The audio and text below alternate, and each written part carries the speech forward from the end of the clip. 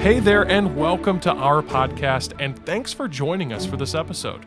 Now, before we begin, we want to remind you to please take a moment to subscribe on Apple Podcast, Spotify, or wherever you listen to podcasts. And if you enjoy this content, please don't hesitate to leave us a 5-star review and share this podcast with your friends.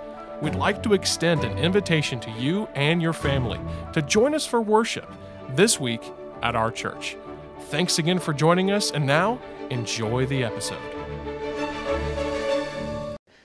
And that should be the purpose of our living, is to glorify Him. And that's what we want to do at this time of our service, is to open up God's Word and glorify Him through the preaching of His Word. Not just the preaching of His Word, but the response to the preached Word. All right? And responding to God's Word, especially in, the moment of worship or the moment of preaching, is not a request the pastor gives to make him feel good about himself. All right? The request to respond to God's Word is not to build up the ego of the pastor or the preacher. It's simply for you to be obedient to God and please Him. The preacher's task is to preach the Word clearly and step away. That's it. And the peace in the spokesman's heart comes from being obedient in declaring the Word.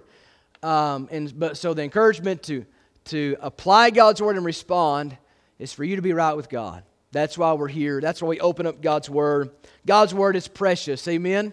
If you have a copy of God's Word, physically or digitally, why don't you raise it up? I don't care what it's on, if it's paper or digitally, raise it up. Ain't that a blessing? Beautiful gift from God. A translation that we can understand, that we can rely upon, is trustworthy. I'm thankful for God's Word. And we are in a series of messages. I don't know if we'll go beyond this message in this series or not. But tonight we are going to continue the thought of God's Word is what. And tonight we're going to be looking at a wonderful blessing that God's Word leads us to. And God's Word, if applied, if followed, leads us into His rest. And so that's what's going to be the emphasis tonight, is entering God's rest. And we're going to learn that we cannot do that outside of Scripture, outside of His Word. All right? So in Hebrews chapter 4, heard this preached a lot, quoted a lot, taught a lot. And I've heard Brother Robert use this passage a lot in his teaching, Brother Randy's preaching. So it shouldn't be new to you. If it is, what a treat. You get to read this for the first time. But regardless, it's what we need to understand about God's Word. So Hebrews 4 and verse 11, 12, and 13. Hebrews 4, verse 11, 12, and 13. Now we will back up and get the context of why this is mentioned about God's Word. And the context is usually the before what we're reading here. So let's begin reading in verse 11. If you're there, say amen. All right, let's begin. The writer of Hebrews, sometimes we refer to the writer as the author, but the author is God. So if I use the word author, know that I'm meaning the penman, okay? If I'm mentioning to the author of Hebrews who's writing here, it's the penman. But he's saying here, through the inspiration of God, says, Let us labor, therefore, to enter into that rest, lest any man fall after the same example of unbelief. For the Word of God is quick and powerful and sharper than any two-edged sword, piercing even to the dividing asunder of soul and spirit, and of the joints and marrow, and is a discerner of the thoughts and intents of the heart. Neither is there any creature that is not manifest in His sight. But all things are naked and opened unto the eyes of Him with whom we have to do. Father, we thank you, Lord, for the reading of your word, and I pray, Father, just help me. I always am in desperate need of your help and your guidance to put all of the pieces together of the message. I rely completely upon you. Father, it is my prayer that we all as believers understand that there is rest available for the Christian life. And I pray that we leave here knowing that outside of Scripture, that if we push Scripture aside or neglect to allow Scripture to be the center of our life, that we are in essence, as your people, are forsaking the rest that it is faithful to guide us to. And Father, I pray for the unbeliever as well. The Word of God is guiding them to a rest that's only found in Jesus, being born again, receiving the only righteousness that you approve of. There is rest for the soul, but we cannot separate the rest that's available and we cannot separate that from the necessity of Scripture. And I pray that we'll just have a greater love for your word tonight, because I believe if all for honest, we desire the rest that you provide. Hide me behind the cross. Help me to disappear from the stage. That each one only hear your voice. I pray all of this in Christ's name. And all of God's people said, amen. How many of you like to feel rested?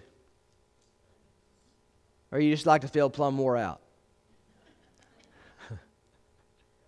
You like to feel rested, yeah. Yeah, I agree. With the 2-year-old and 1-year-old, you don't often feel rested. Here lately, I'll tell you, James has worked real hard to make sure Andy and I walk around like zombies. And so, but that all goes with children, right? And it's not just children that can keep you up at night. There's a lot of things that want to invade and keep you from resting. So we all love rest. I will tell you, we live in the worst culture, I think, probably in the world, to promote good rest, right? It's just go, go, go, go until you drop. And sometimes it's almost like this culture says, now if you go like that, there's a badge of honor for you. Well, that's not a badge you really want. You need to rest. You need rest. God rested. Amen. So God has woven in to humanity that need for rest. I will say this, that even the older that you get, you learn that you do need rest, right? Maybe before you thought, I don't need it, I'm invincible. The older you get, yeah, I'd like to take a nap today. You know, it's funny with our kids. It's almost, sometimes you got to fight them to take a nap. I wish somebody would fight with me to help me take a nap. Like, you've got to take a nap or you're in trouble. Sure, I'll submit. Yeah, I'll take a nap. But anyway, rest is important physically. I think that point's proven. However, what I want us to learn today is that God is continuing to invite us into a rest that He provides. So, we consider physical rest very important, but spiritual rest is as much or more so important. Okay? We can choose to enter into that rest, or we can choose to walk away from that rest. But let it be known tonight, rest is provided, and this place of rest, this invitation for it is continuing. It's here. The invitation's open from Christ to enter into rest. I will tell you, this rest that I'm speaking of is unique to God alone. This kind of rest. It's unique to Him. There's no one that can provide this kind of rest other than God. It's comparable to none. So if you want true spiritual rest, don't fear. You can stop looking everywhere else, because God provides this rest, and we learn from it from His Word. And so the rest is unique because it's not a product of our labors. Amen? Oh, how man has tried to find rest through his own efforts and abilities. But as you'll find, as we do a little bit of backstory here, a back context of what we've read, God is simply saying that rest cannot be achieved by people. Rest has been achieved by Christ and has been provided to a people that needs that rest. And we learn of that rest through the Word that He's given us. And so I think we begin to understand God's Word is a guide to the rest that we need. And we're going to learn that tonight through this. Now, God's rest is a perfect rest, and the author, or the penman, if you will, of Hebrews gives us some examples of God's rest. As you back up into this chapter, you'll find some examples of rest, okay? And there is a pursuit of true rest. And so the whole thought here is that labor to stop laboring. All right, labor to stop laboring yourself into rest. In other words, pursue the only one that can give you rest. That's what it means by laboring to rest. In other words, surrender your laboring and trust the one who has labored all that needs to be labored to give you rest. If that makes any sense, that's what we find here Hebrews is dealing with, the book of Hebrews. And here, so when you go back and you look at this 4th chapter, you'll find that God rested on the 7th day of creation. Okay? Going back and looking at chapter 4, God had rested on the 7th day dealing with creation. We find God gave the children of Israel a day of rest called the Sabbath. Okay? Ultimately, we know that God has given us Jesus Christ, the Word, the living Logos, the incarnation of the Word, right, is Jesus, and by which we can enter into that rest. And finally, God has given us the inscribed Word. We had the incarnate Word, right, that we enter into rest, but He has left us with the inscribed Word to learn about the rest of God. Okay? So this Word of God helps us to experience this rest every day. That's the beautiful thing about the rest of God, is that it's not just something you can enter in on Sunday. That rest is available to enter in and stay in every second of every day. But sometimes we don't do that, do we? We will venture out of that rest and venture into worry and stress and exhaustion and depression, a lot of other things. But the beautiful thing about rest, it's always there because Christ is always there. And again, we learn that from the beautiful Word of God. And so tonight, first thing that I want you to see is this, that if anything that is good from God, anything that God gives is good, and really everything that God gives is good. Why? Because all good things come from above, right? That being true, there's always something down here to prevent you experiencing that good thing. Would you agree? Could be something, could be someone. It's always there to shift your thinking and perspective of where my rest is. Your rest is not in money. Your rest is not in a well-oiled, small business or whatever. Everything just always working perfectly. Your rest is in a person. His name is Jesus. But there's always a preventer of rest.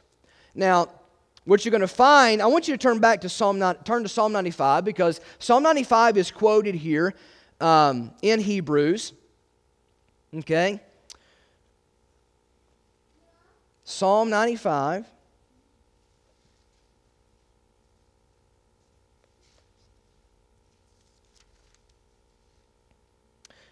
So Psalm 95, and of course David speaking here. You look at verses 1 through verse 7. I'm not going to try to exposit all of this psalm, but I just want you to see here the connection between Hebrews 4 and Psalm 95. And the psalmist says, "Come, let us sing to the Lord," right? Make joyful noise. Come before Him with thanksgiving, a joyful noise. For the Lord is great. Okay? He is strong. He's made the dry land. He's made the sea. Come, let us worship. Bow down. Let us kneel before Him. He's our God. We are the people of His pasture. Right? And so you find this peaceful pursuit, coming to God and being at rest. And notice this, but here is something that can happen that prevents you from experiencing that rest. In verse 8, harden not your heart. Harden not your heart as in the provocation and as in the day of temptation in the wilderness, when your fathers tempted me and proved me and saw my work. 40 days long was I grieved with this generation and said, it is a people that do err in their heart. The error always begins in the heart. And they have not known my ways, unto whom I swear in my wrath, they shall not enter into my rest. So let me give you a couple of verses. It says, as in the provocation. Exodus 17:2. It's mentioned two places, two moments here. And it's also mentioning the wilderness. Exodus 17:2, just listen. Wherefore the people did chide with Moses and said, Give us water that we may drink. And Moses said unto them, Why chide with me? Wherefore do ye tempt the Lord? And then he talks about the wilderness. This is also talking about the period in same chapter in Exodus, in verse 7. And he called the name of the place Massah and Meribah, because of the chiding of the children of Israel, and because they tempted the Lord, saying, Is the Lord among us or not? Here's the thing, as you go back to our text in Hebrews chapter 4, look at verse 1 through verse 3. You're going to find the issue of the children of Israel not entering into rest. And you're going to find the issue of why we don't enter into rest, even as God's people on a day-to-day basis. Look at verse 1 of chapter 4. Let us therefore fear, lest a promise being left us of entering into His what? His rest. Any of you should seem to come short of it. For unto us was the gospel preached as well as unto them, but the word preached did not what? Profit them. Not being mixed with what? Faith. In them that heard it. For we which have believed do what? Enter in. For we which have believed do enter in to rest, as he said, As I have sworn in my wrath, if they shall enter into my rest, although the works were finished from the foundation of the world. For he spake in a certain place of the seventh day on this wise, and God did rest the seventh day from all His works. And in this place again, if they shall enter into my rest. What you're finding here is this: the great resistor of rest is unbelief. Because if you don't believe God, is God really here or is not? That's what they said in the wilderness. Is God really here or is He not?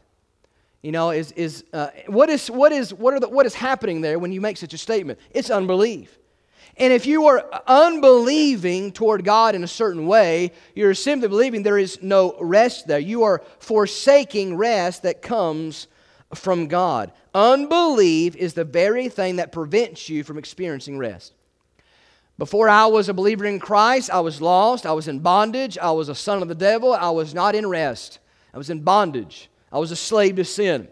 But the very moment I believed on Jesus, I exited the place of I've exited a place of darkness and blindness and a place of no rest. I entered into the person of perfect rest. Faith always precedes rest. Spiritual rest of being born again, or as the believer, spiritual rest is, coming from just trusting God in the moment for the provision, for the answer that you need as a Christian. Trusting Him. And you look, and I'm not going to read all of chapter 4, but as you go back and look, it gives examples. Think about this for a second. Joshua led the people of Israel into Canaan, did he not? But he did not lead them perfectly into God's rest. Because you find even in Canaan, they continue to rebel against God. Someone that's resting in God will be agreeing with God. Amen? But even in Canaan land, they rebelled. So Joshua led them into the promised land, but he did not lead them into the rest of God. I want to tell you something. You can change geographical locations. You can go from one land of dirt, another place of dirt to the other, but dirt is not what gives you rest. It's God who gives you rest. The God who gave Canaan was where their rest was. But they rebelled against God. Even in Canaan, they rebelled. We think about the people when they journeyed across the Jordan River into the land of Canaan. They journeyed. They did not journey into rest, but they moved from just one place to the other. Folks, God doesn't want you wandering around like they did in the wilderness. God doesn't want you just going from one place to the other. God wants you to come to Him and rest. Why do we wander around as if we don't know where rest is found? Well, stand there with this situation, with this problem, with this stress, with this whatever in our life, and we will wrestle with it and lose sleep as if I just wish I could rest. Have you ever said that? I just wish I could rest. And God's saying, hello? Have you read my book? Have you trusted my Son as your Savior? Rest has been with you every moment of the day. But you choose not to enter it. And what prevents you from entering in to His rest? Not having faith. Trusting. That's not. Sometimes we use faith as, I'm not using it as a cliche thing. I'm using it as the what opens the gate into rest. Faith, trusting God. The whole letter of Hebrews is purposed to instruct you on how to enter into the Sabbath. And in other words, that true Sabbath rest. In other words, believing in Jesus as Savior. And so the beautiful thing about this is He's saying labor to get into that rest. Labor to that rest. In other words, labor to quit laboring yourself into it. Quit trying to work your way into a rest. You cannot get there, but trust the one, pursue the one who has a rest for you. Sometimes you've probably blamed somebody from robbing you of rest. If they hadn't treated me that way, if that circumstance hadn't happened and it came from them, if they just would have acted better, not treated me that way or lied to me or whatever, I could rest tonight. No, they're not the problem. Human flesh is not the problem. It's your lack of faith and trusting God. That's what God's Word's telling us. So I just want you to see that. Folks, there's no more trying to prove our righteousness that are unbelievers. Christ has proved righteousness already. We are just to receive it. The gospel is rest. Amen? The gospel is rest. That's what it is. So if this rest is truly there, if it is available and God has provided it, who is my guide to that rest? Well, I had you hold up a copy of God's Word, did I not?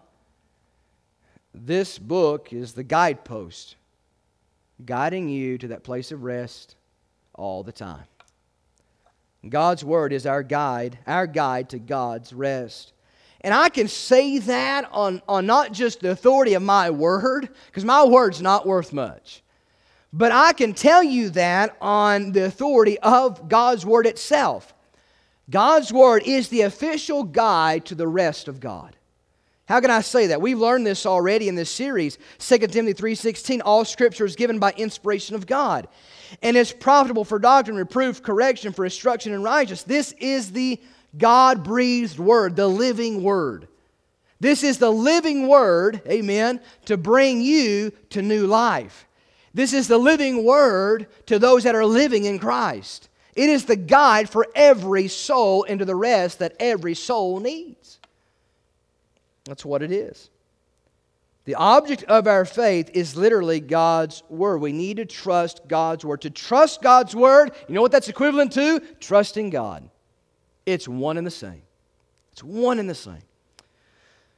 So, the role of God's Word is where we get into these two verses that we all know pretty well. We probably can quote them by heart. Verses 12 and verse 13. Here's the role of God's Word. Rest has been made available. That's the context of verses 12 and verse 13. There is a guide. There is a role of God's Word. It is a necessary role for us to be at rest every day. And so let's shine some clarity here in verse 12. It says, for the Word of God, and it goes on to explain what it does and what its role is. Now, we may just want to accredit this to being the inscribed Word, what the Word written on parchment, on paper, if you will. Sometimes we may just want to ascribe it just to the inscribed Word. But dear friend, I don't think we can say that when we talk about the Word of God. I believe it's talking about the Word in the full sense of the term. Because you cannot talk about the Word of God and not also talk about the Word of God, which is at the right hand of God, Jesus Christ. He is the living Logos. This is the inscribed Logos. It's the Word of God. So the Word of God, here we find it says that is quick and powerful and sharper than a two-edged sword. Now, with any good conclusion about God's Word, there's some bad ones. Amen? There's some wrong perspectives of God's Word, and there's some right ones. Now, let me just say something that's very prevalent today, and I don't want you to miss this. This is something that's going on in church culture today, and it is a dangerous thing. It's a dangerous thing to adopt. The wrong conclusion about our need for God's Word is this. Some churches are being led in such a way, they'll say this: I don't need theology nor the Bible. All we need is Jesus. That's very popular today. But dear friend, can you at all ever divide or divorce Jesus from Scripture? Absolutely not. They are essentially, in one sense, they are the same. They are the Word. Amen? You cannot divorce the incarnation from the inscription. It is the Word of God. All I need is Jesus. Yes, you need all of His Word. But some wants to try to lead church and worship and spiritual growth and discipleship, just saying all we need is Jesus. We don't need the Bible because there's theology there. There's things about God. We just don't want to dive into that. Dear friend, theology about God is where we find rest, learning who God is. Do we not understand that? We cannot divorce Jesus from Scripture. Let me ask you a question. It's a very simple question. From what other source can we learn about Jesus and the rest He has provided? What other source can we get specific revelation about Jesus, trustworthy revelation about Jesus and the rest that He provides? Where else can we look other than Scripture? Nowhere. Oh yes, we've got general revelation. We have creation. We have what's above us and below us and around us. Yes, I get that. And God's Word tells us about that. But it takes the specific revelation to say, Jesus is the Savior. He paid your debt. You're dead in your sins. You need Jesus. Trust Him as Savior. Be born again. You cannot learn that without this book. God's Word is our guide to rest. It's our guide to Jesus. You cannot have Jesus without the witness of the Bible. Have we not seen an example of that this morning as Lakin followed in scriptural baptism? What brought his heart to understand, I am a sinner and I need Jesus? It was, I know that Miss Tori and others taught, they were vessels, they were spokesmen of what? The Word. The Word. The living Word. So we look at these characteristics of God's Word, and it says here that it is, in verse 12, it is quick and powerful and sharper than any two-edged sword. So notice this the first two things. It's quick and powerful. You could also say this, it's living and it's effective. It's living and it's effective. The amazing thing about this book is the fact that I know that the God of this book is a living God. He's the true living God. You know what that also tells me about His Word? It means it's the true living Word. The reason it is quick, it's living, the reason it's powerful or it's effective, because the God and the author of this book is living and powerful and effective. That's why this book is different than any other book, and we cannot divorce it from the faith. It is where we learn of the faith. We think about the powerfulness, the effectiveness of it. Listen, one of the greatest examples of the effectiveness of God's Word, go back to the book of beginnings, the book of creation. How did God create all that we see today? He spoke it into existence. That is the Word of God. Whether you talk about Him verbally speaking it, whether you talk about Christ coming down and incarnate, or whether you talk about it being inscribed on parchment or on paper, or the translation that we have today, dear friend, folks, the Word of God is living. The Word of God is powerful. It's powerful. Since Scripture is God's Word, it is therefore alive and life giving. Let me give you a verse of Scripture, Isaiah 55 and verse 11. So shall my word be that goeth forth out of my mouth. It shall not return unto me void, but listen, you are to get excited about this. All you that are saved are to praise God for what the nature of God's word here. It says, but it shall accomplish that which I please, and it shall prosper in the thing whereto I send it. Can I tell you something? The reason I can stand here today and say I am saved and sealed and ready to be caught home is because this word did the work it was sent to do. Now, I had to not harden my heart. Remember what we just read a minute ago? Harden not your heart, or you will forsake the rest that God has provided. Do not harden your heart. Humble yourself. Humble yourself. The Word of God will do the work that you desperately need, but you, my friend, must not harden your heart, and you, my friend, must yield your heart to the Word. And man, I'll tell you this, 23 years now, I've never been the same, because this Word of God is living and it's effective. Amen? To the lost soul and to the saved soul, it is an effective Word.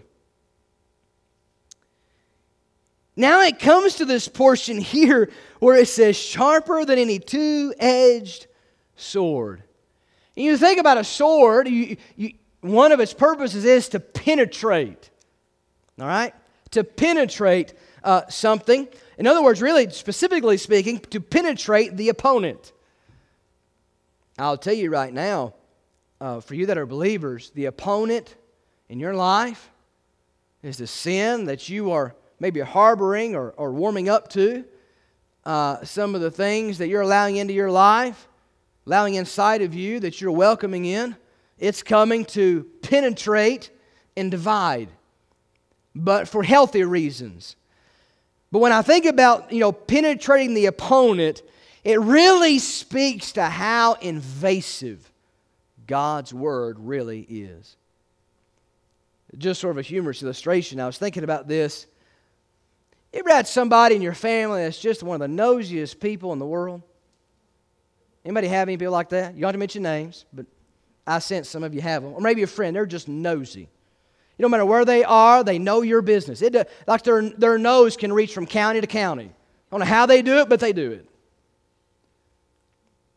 They're very invasive people. And they're not doing it for any good or your benefit. They're doing it for their own, they need some material to gossip about, to the lunch or the breakfast they go to the next day. I don't know. But people are nosy and can be irritating. God is nosy, but God is invasive. God is invasive with His Word for your health spiritually.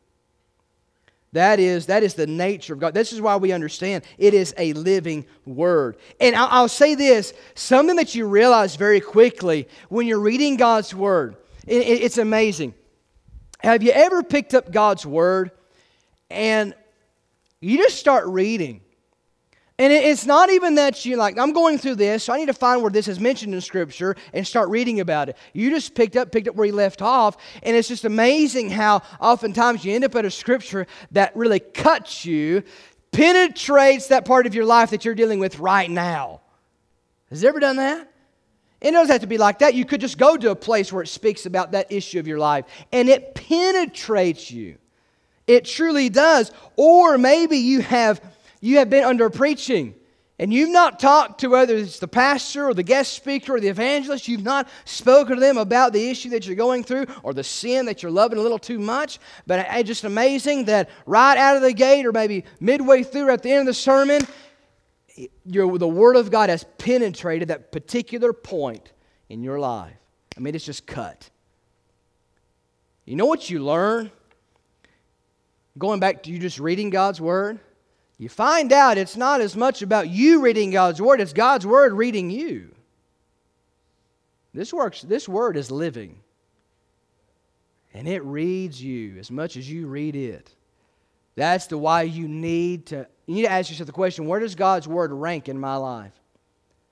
I'll tell you this right now, I appreciate friends in my life, true friends that will tell me that, hey, you're making a mistake. You need to turn away from that. Friends that will be honest, the wounds of a friend, right, are valuable. The Bible tells us about that. Can I tell you this? The Word of God will always tell you where you're messing up. This right here is going to be one of probably your greatest friend in your life. Jesus is what? He's a friend that sticketh closer than a brother. He's the incarnate Word. Here's the inscribed Word. You can't separate Him. Here's your best friend. Now, it'll cut you. It'll pierce you. But it pierces with precision. It's not like Peter. The Bible talks about how Peter wielded the sword. That's not how this sword is wielded by the Spirit.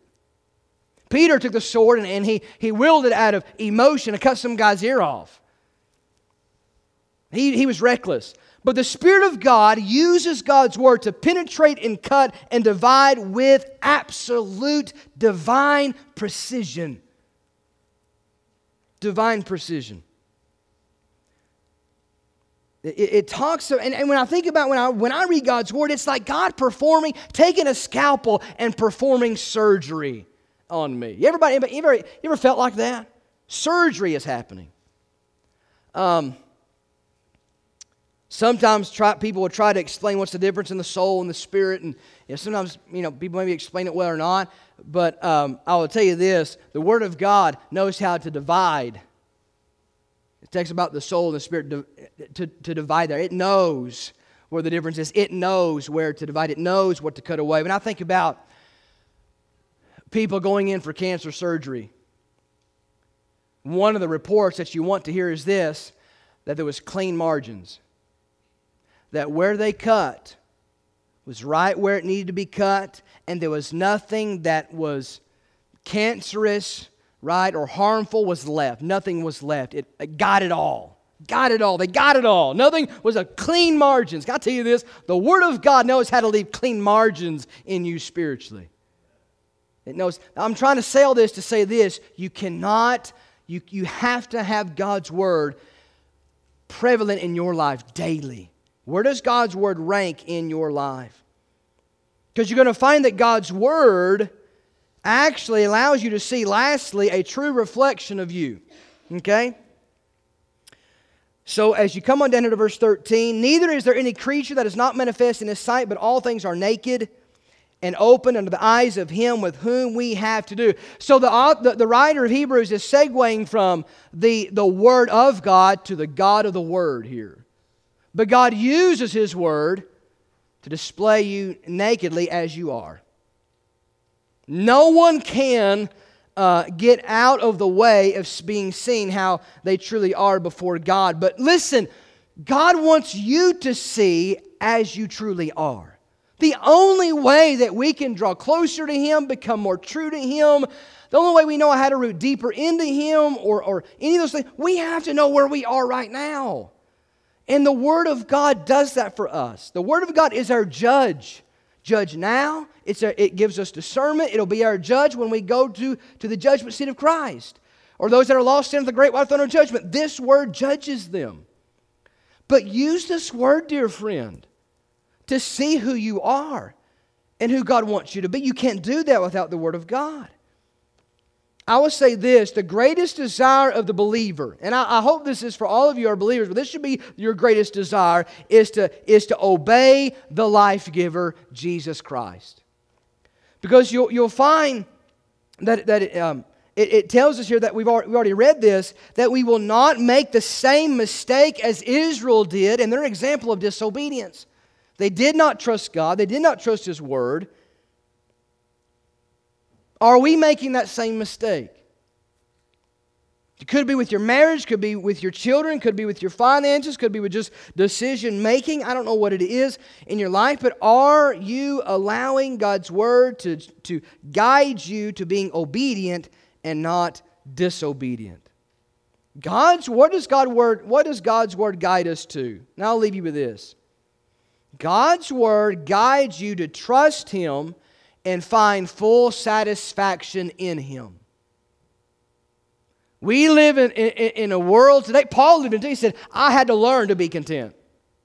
Right? I've learned in all things to be content. I've had to learn that. And we learn that from God's Word. Matthew 5:6. Blessed are they which do hunger and thirst after righteousness, for they shall be filled. Talking about you want the blessed, restful life. Be content with the fullness of Jesus. And that's where this book guides us to. It always guides us to one person. It guides you away from you, and it guides you to Christ. I don't care if you're lost. I don't care if you're saved. There's always one person this Word guides you to. That's why it needs to penetrate. That's why it needs to cut. That's why it needs to discern the intents of your heart and just lay you open, bare, and naked so you see where you are and what Christ wants to do for you. What a beautiful book we have called the Word of God. The Word of God ultimately reveals the truth about Jesus. Albert Mohler said this. I'll just give you a quote. He said, "If we are to become like the incarnate Word, we must study the inscribed Word." So let me ask you a question. Dear Christian, we'll start with you. Where does this book rank in your life? Truly.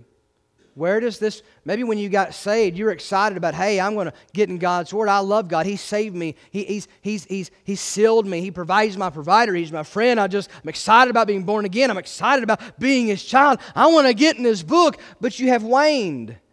Over the years, well, if I get time. You ever said that? Well, if I get time. Dear friend, you make time for the things that are important. And dear friend, if this Word was important to lead you to Christ, to be His child, it's just as important to lead you to be His faithful servant. Where does this book rank in your life tonight? Does it stay in your pew or does it go home with you? Does it just lay on your coffee table or does it get opened? Where does this rank? Wherever this ranks in your life is where He ranks in your life. God's Word is necessary for the unbeliever. It's necessary for the believer because this book is guiding us to the rest that God has provided through Jesus. The question is, do you want to rest? At the beginning of this message, you said you cared about rest, but that was physical. I'm asking you, do you care about being in spiritual rest tonight? To the unbeliever and to the believer. Unbeliever, quit trying to build your way to heaven. You can't do it. Christ has done the work of righteousness. Run to Him. Confess Him, trust Him, be born again. Believer, don't forget about the rest your Savior has already provided for you and you've had since the day you were born again. Quit running from it. Draw nigh to Him. He will draw nigh to you. Resist the devil. He will flee from you. And guess what? You can rest. Amen? Let's stand to our feet.